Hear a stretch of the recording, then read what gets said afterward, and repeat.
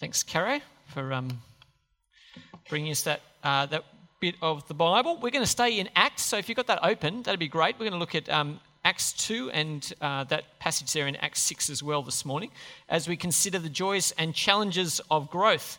So I'm going to pray and ask God's help for us, and we'll dive in. Heavenly Father, we thank you that your word is living and active. Father, we thank you that we have so many copies of it here that we can have it open in our laps, in our own language, and that, Father, you have preserved it.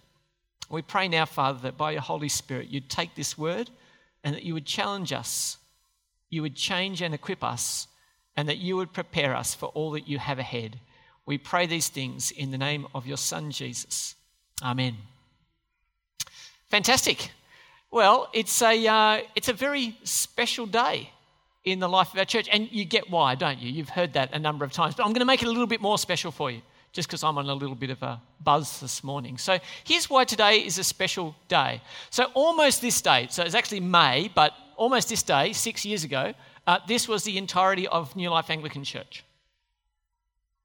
And it's a small group, and it has our co-founding pastors, Matt and Mandy, there with us, and a couple of families. And that was 6 years ago. And Central Avenue, in a room there, that was the whole church. And then this is us 3 years ago on this day. Actually, it was the 27th that the building was open for the first time. And we actually came in through construction gates that were still up there, ready for the opening that would be next week. So the building actually hadn't been officially kind of released into the wild, but we said we really need to have a practice before we have the Archbishop here to open the building officially. So this was this day 3 years ago, and I think we said that there are 6 rows of chairs out. So it goes back to where are we? 1, 2, 3, 4, 5, 6. About where you are, Al. If you can put your hand up. That was we had church back to there. That was it, and you can see acres of carpet there. The first time in this building, and we had no second service at that point. This was the whole church 3 years ago. Pretty exciting. And then a year ago today, we started New Life at night. So it was only a year ago we started our second service. And tonight we're going to have a little birthday celebration, which is very exciting. I'm looking forward to that very much. But it was only a year ago that we became a church with 2 services. And we had a bunch of friends and hangers on that night, but I think we're almost back to that size, I think, now, which is often the way it goes on launch. Lots of friends around. But that service is steadily growing, and I'm really excited about that. And then last week, a bunch of you were here, which is fantastic, and we all held up a big banner and we said, yes! In a week's time, we're going to become a church with 3 services. So today's really special. We've been doing a 10 a.m. services at church for 5 years. And we started off in this building over here, the school down the road, where we fit into 2 classrooms on the first day we started. God is good, and it's all God's growth. It's all God's growth, and we're incredibly thankful for it. What we're going to do this morning is see what we can learn from growth in the book of Acts. And so we're going to look at Acts chapter 2 and Acts chapter 6 and see what lessons can we learn from what God did in the first church there recorded. I'm going to start off with a little illustration about eyesight. Does anyone have perfect eyesight? Put your hand up. And the rest of us didn't see their hands go up. Is that right? Imagine that you had somebody who you knew had an issue with their eyes, but they didn't know it themselves. And a classic case like this can be cataracts, right? They just kind of grow up really, really slowly until eventually you find yourself kind of looking through kind of frosted glass is how I kind of understand it. Now, some of our Thessalonians would nod and say they have some insight into that. I don't yet, but it happens. Now, if I say to you, you've got cataracts, first of all, you'd have to think about it to know, and then you go, oh yeah, I'm not seeing as clearly as I would. But if I said you should do something about that, how much can you do about it yourself? Eye things are like that, aren't they? There's nothing there's no home solution. You can't get the old razor out and give it a bit of a, that's not going to work, okay? So first of all, you might not be aware of the trouble. And secondly, if you were aware of it, you couldn't do anything about it anyway. You need some outside help. Now imagine you had someone who you could see had this problem but refused to acknowledge it. You'd be going, come on, you can be free of this. You can see clearly. First of all, you have to acknowledge it, and then you'll have to ask for outside help. Well, that's exactly how the church started. If you look with me, there was a sight problem, I think, in Jerusalem. And if you look with me at Acts chapter 2, we're going to see a sight problem. Acts chapter 2 and verses 36 to 37. And the Apostle Peter, it's the day of Pentecost, the Holy Spirit has come. The early believers have started speaking in other languages, and everyone in Jerusalem has gone, that's weird. And then some people have said that's actually because they're drunk. And then people said people don't generally speak in other languages when they're drunk. Something else is happening. And so a huge crowd gathered. And Peter stood up amongst them, the Apostle Peter stood up amongst them and said, I'm going to fix your sight problem. Have a listen to what he did in verses 36 and 37. Therefore, let all Israel be assured of this. God made this Jesus, whom you crucified, both Lord and Messiah. When the people heard about this, they were cut to the heart and said to Peter and the other apostles, brothers, what shall we do? What they did was they said, guys, you have a problem. You haven't seen Jesus correctly. I'm going to point out to you that Jesus is Lord and Messiah. He's the promised king and he is the king of the universe. And by the way, you crucified him.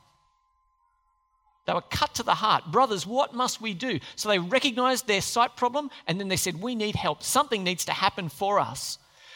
The early church is founded on proclaiming Jesus, proclaiming the cross and proclaiming the Christ, another word for the Messiah. Proclaiming the cross and proclaiming the Messiah. And the dreadful news is it wasn't just an accident. We're responsible. You crucified him is what Peter says to them. That's pretty full on, isn't it? It's not like a terrible accident befell Jesus and you might get some benefit from it. He says, no, you guys are responsible for crucifying him. So they proclaimed the cross and the Christ. And what they saw was cutting conviction. It says they were cut to the heart and said, brothers, what must we do to be saved?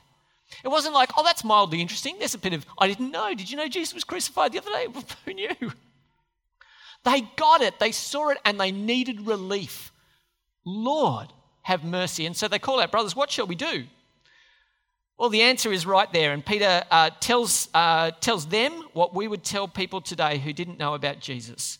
Repent and be baptized, every one of you, in the name of Jesus Christ for the forgiveness of your sins, and you will receive the gift of the Holy Spirit. The promise is for you and your children and for all who are far off, for all whom the Lord our God will call. Firstly, how beautifully forward-looking is that, right? You repent and be baptized. This promise is for you. Guys, how beautiful is this? And your children. And for all whom the Lord our God will call. Isn't this amazing? This is day one of the church, and he's saying there's a blessing for you, there's a blessing for your family, and there's a blessing into the future. Isn't that beautiful? I absolutely love it. And so repentance is the right response. If you get Jesus, if you see him clearly, the right response is, Lord, we repent. So repentance is the right response. I want you to see, he didn't just stop there. Have a look with me at the bit that follows in verses 40 and 41. With many other words, he warned them and he pleaded with them, save yourselves from this corrupt generation. Those who accepted his message were baptized and about 3,000 were added to their number that day. I often think that we kind of have this picture. Peter stood up and said, brothers, you crucified Jesus. And they went, that's terrible. What shall we do? Repent and be baptized. Great, we're done.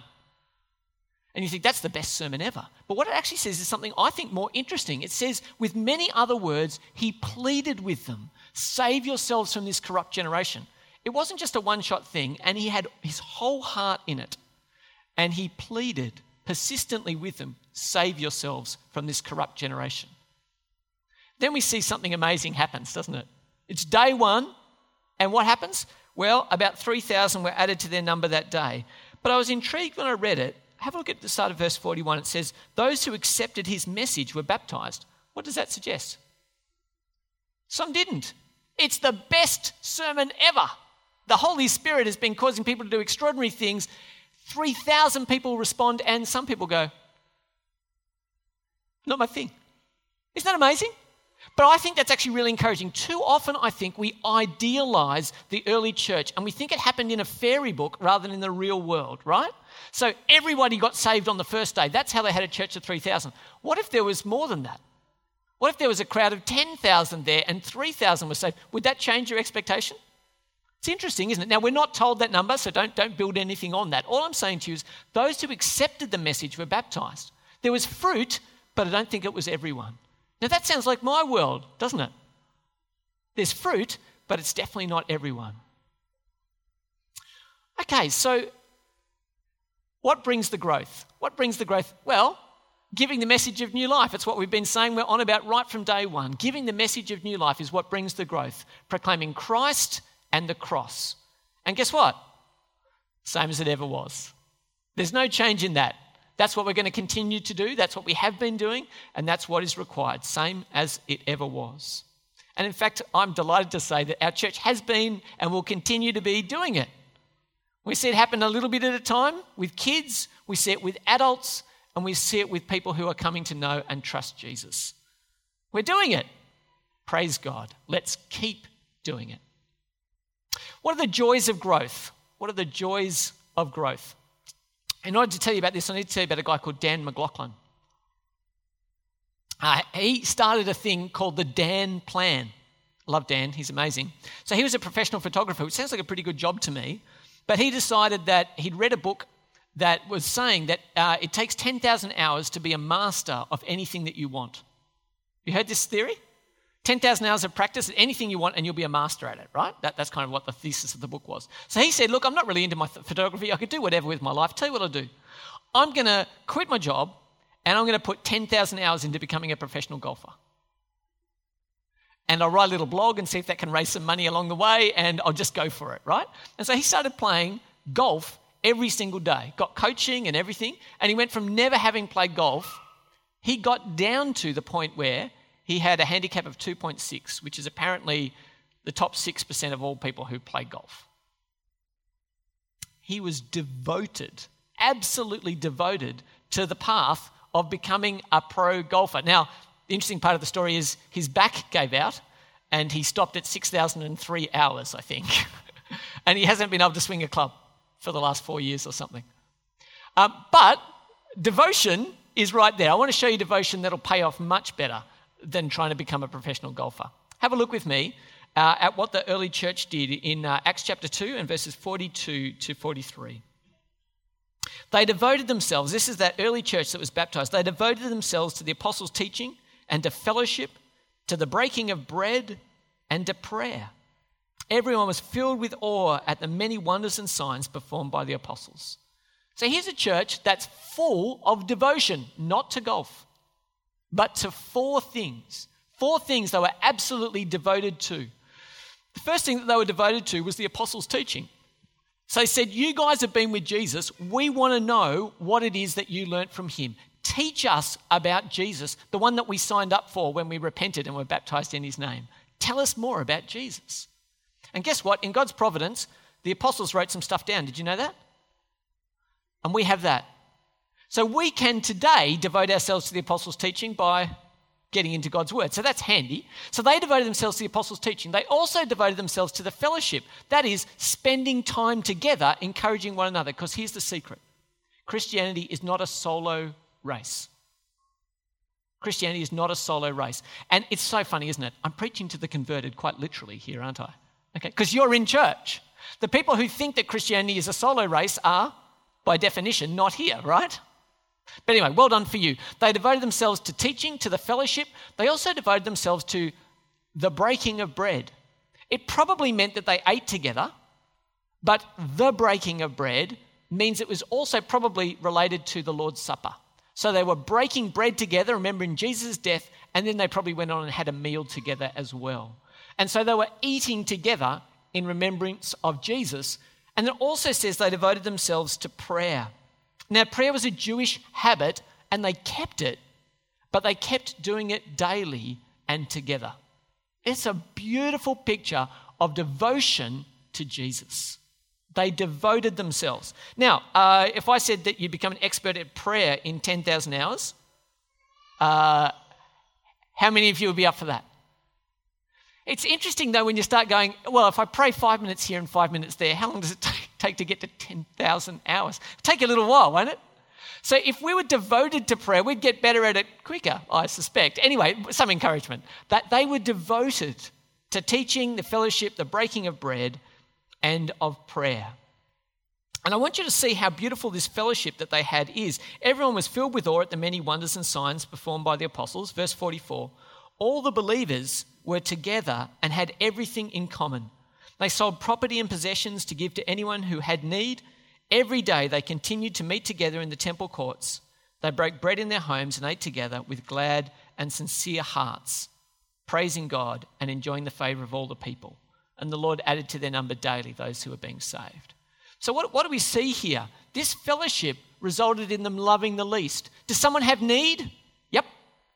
Now, I'd heard, I don't know if this is true, but I'd heard in the JWs, they have a thing where at the end of their little service, all the men go into a room and they say, hey, fellas, is anyone here in trouble?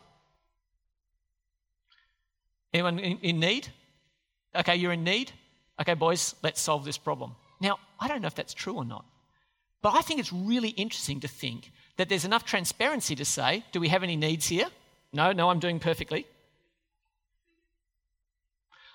We're all doing perfectly, aren't we? So does anyone know my needs? No. And then could we meet the needs collectively here? The answer, of course, is yes, isn't it? But do we know and do we choose to share? What we see here is that they were loving the least in their community right from the start. How did they do that? Well, first of all, it wasn't socialism. So they didn't say, so it says everyone had everything in common, but you can't sell your possessions to help those who have need if you have everything in common, because then it's not your possessions. And I don't know if you remember the story of Ananias and Sapphira. Do you remember them? They got into big trouble. In fact, they died because they told the church that they had sold stuff to give it into the church's property, and they'd given all the money to the church, except they'd held some back. Now, that story, they got in trouble not for holding it back, but for lying about what they'd done. It tells me that not everybody sold everything, and there wasn't just one big pile of money, okay? So it wasn't socialism, but it was sacrificial care for one another. And it was, apart from everything else, just a beautiful community. A beautiful community. Now, most of us, if we stop there in Acts 2, and we often do go, what do I want my church to be like? I want my church to be an Acts 2 church, right? Brilliant. Absolutely amazing. And I want that to be the case. But we're going to see a little bit further on the story, maybe the Acts 2 church didn't say an Acts 2 church as well. What are the joys of growth? What do we see here? What are the joys of growth? We see new life begin. So we see people start following Jesus for the first time. That's brilliant. We see new households join us. That's fantastic. We start new relationships, and they often lead to new friendships. And one of the great joys that Carol and I have had is we have real friends here that I did not know, we did not know 6 years ago. And I'm delighted and thankful to God for the wonderful fellowship that we enjoy here. What are the joys of growth? New things. Brand new, beautiful things. Guess what? Same as it ever was. That's always the case when God's growing his church. Always the case. And we've seen this. You know, we used to do a thing called Corner Connect barbecues, where we'd find an empty block of land and we'd door knock the street and we'd say, we're putting a free barbecue on in your street. Come out. We want to help you meet your neighbours and make new relationships. And says that the early church enjoyed the favour of all the people. And it's worth saying, as part of our history, like we love doing this, as part of our history, we were actually given as a church a community service award from the Oran Park Town guys who said, we love how you're building our community. It was a fantastic moment of affirmation in this pattern here, which is enjoying the favour of all the people. Well, that sounds brilliant. Let's stay in Acts 2 land. All churches are exactly like that, yes? So what happens? Well, what happens is the challenges of growth. Think with me, imagine you go overseas and you're travelling along and you meet up with a group of people and you find out that there's some other people in this big mixed group from many nations. There are some other Aussies, So what do? Well, we're Aussies, aren't we? And so we hang out together, fantastic, and you listen to your weird accents and you go, we sound very uncultured in any other setting except for Australia. Anyway, you get the idea. When we're in overseas, we talk about us being Aussies together, unless you stay together for too long in the bus, and then we work out where you came from, and we decide that you're from New South Wales and I'm from Queensland and we can't talk anymore. Or maybe you're a Mexican from south of the border down there in Victoria. But it's funny, isn't it? So our first instinct is to be united. Over more and more time, we find these things that will divide us. So it's really interesting. Have a look at how that worked out in Acts chapter 6. So we saw our Acts chapter 2 church, and now we're going to see what happens in Acts chapter 6. And I think this is so helpful for us to remember that this is actually part of the scriptural account of the early church. Not because it's great. Acts chapter 6 and verses 1 to 2. So there'd been all this persecution in the church that Carolyn brought for us just before in the reading. Then in verse 1, in those days, the number of disciples was increasing. So good things happening, right? The Hellenistic Jews among them complained against the Hebraic Jews because their widows were being overlooked in the daily distribution of food. So the 12 gathered the disciples together and said, it would not be right for us to neglect the ministry of the word of God in order to wait on tables. So what's happening? Here's a church with multiple challenges. In chapter 5, we meet Ananias and Sapphira, and we see in this early church, there is the start of selfishness. People are keeping for themselves rather than giving into the community generously. Secondly, we see in chapter 5 that the Sanhedrin tells them you need to stop speaking of the name of Jesus and we're going to flog you and we're going to put you in jail. The third challenge that they had was the one that we just read, which is the idea of segregation. Now, we know about segregation, don't we? We've got to separate the rubbish from the recycling. Okay. Here, they decided that the segregation was not New South Wales people and Queensland people, or recycling and rubbish. The distinction was, the segregation was the Hebraic Jews and the Hellenistic Jews. I want you to see that their challenges that they got were at each point of their strength. So they had been a generous church and they found challenge in selfishness. They had been a proclaiming church and they found a challenge from the authorities to be quiet about Jesus. They had been a united church and they found the challenge of segregation. Each of their strengths had been pushed as they were keeping to grow into a weakness. That's good for us to note, isn't it? That's good for us to note. And so what about these Hellenistic and Hebraic Jews? They had been hanging out together and then something happened that had forced them apart. Cities of origin, language, culture and worldview were now the things that divided instead of Jesus being the thing that united. Jesus had been the centre, and now all of a sudden we're talking about things like you speak Greek only. We speak Greek and Aramaic.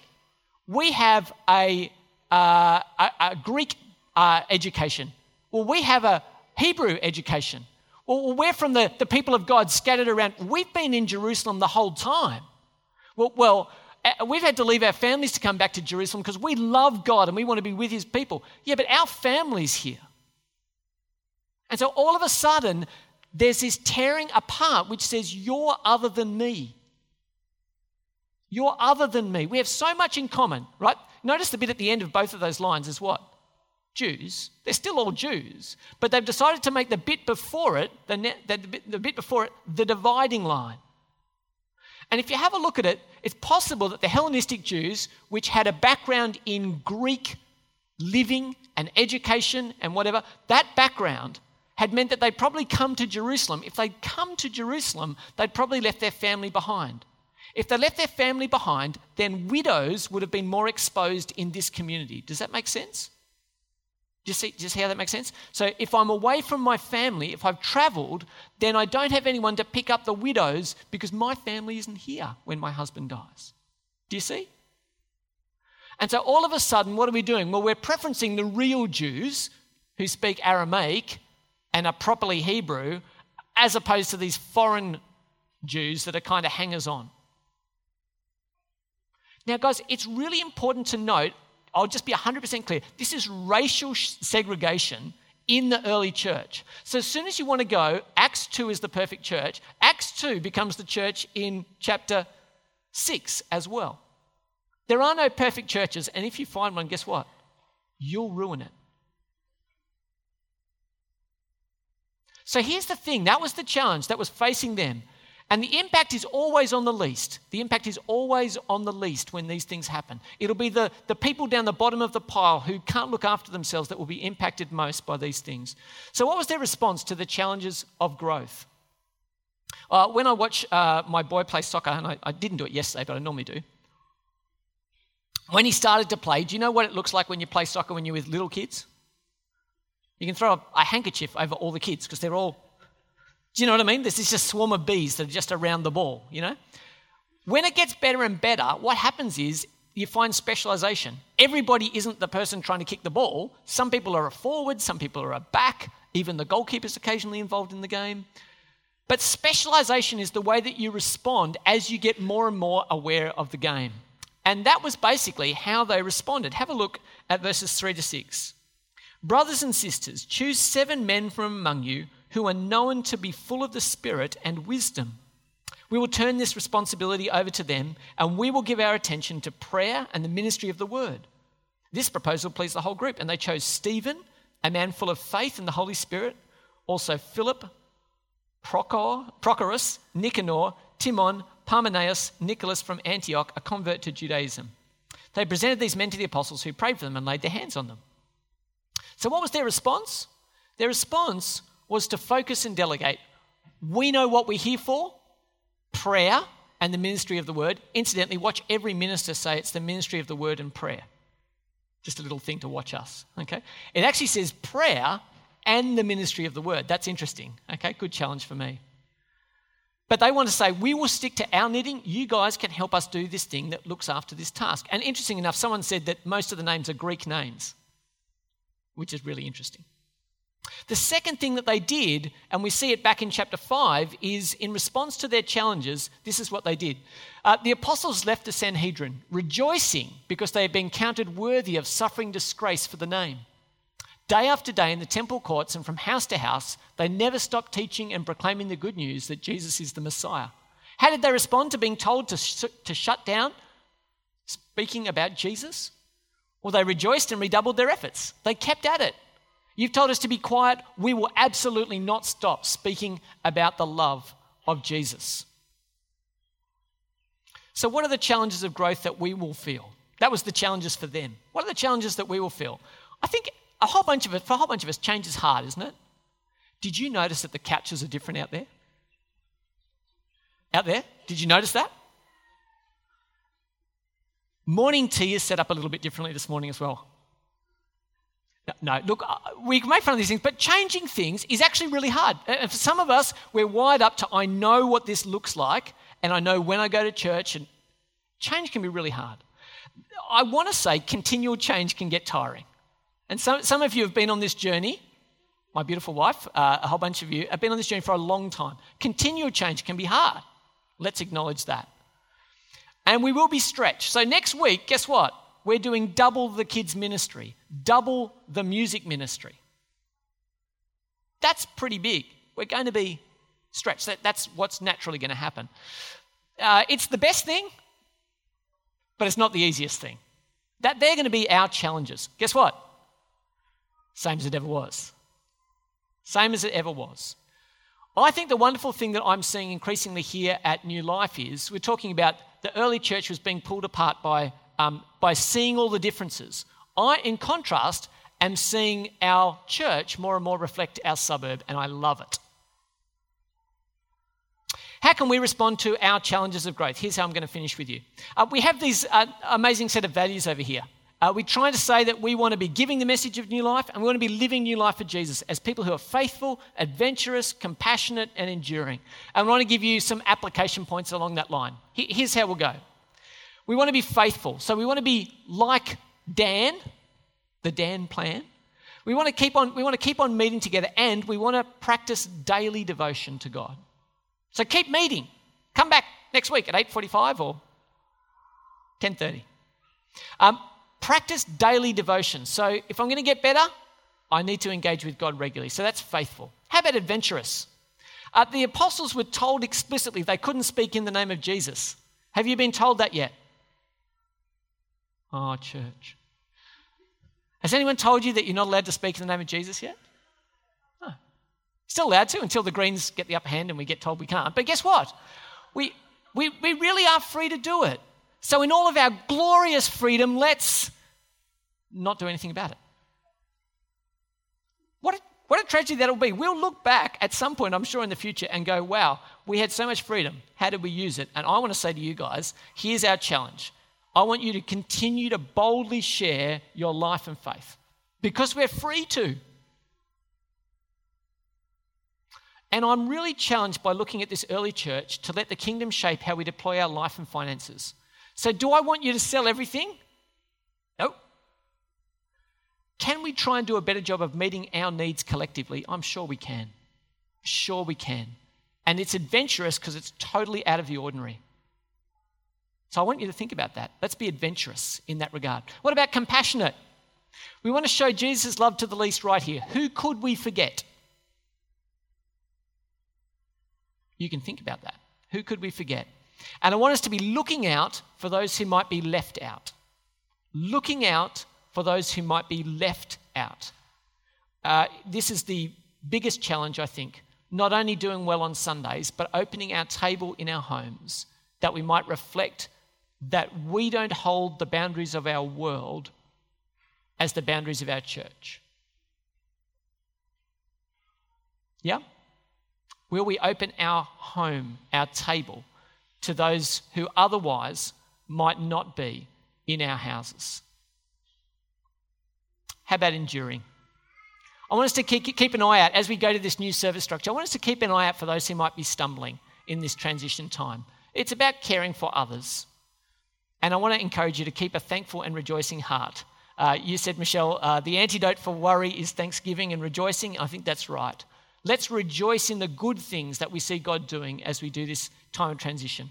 I had one more thing, which was for me, a supporting thing for our tree. I need to delegate and empower ministry more and more and more. That's what they did, didn't they? Choose 7 men and hand them over to this responsibility.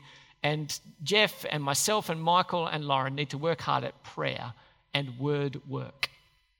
Well, that's the early church.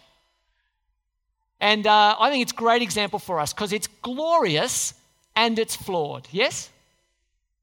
I want our church to be glorious and flawed as well. Well, less flooring, more glorious, but let's get on with that, yeah?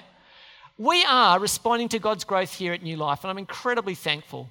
Next week, we're going to have an 8:45 at 10:30. We're going to continue to have a 6 p.m. And I want to encourage you to welcome new faces amongst us, same as we ever have. Let me pray. Heavenly Father, we thank you that you're the good God who grows, builds, and sustains your church. Father, would you change us so that we would be faithful and adventurous and compassionate and enduring in the way that we pursue this growth. Father God, build your church, we ask, for Jesus' sake. Amen.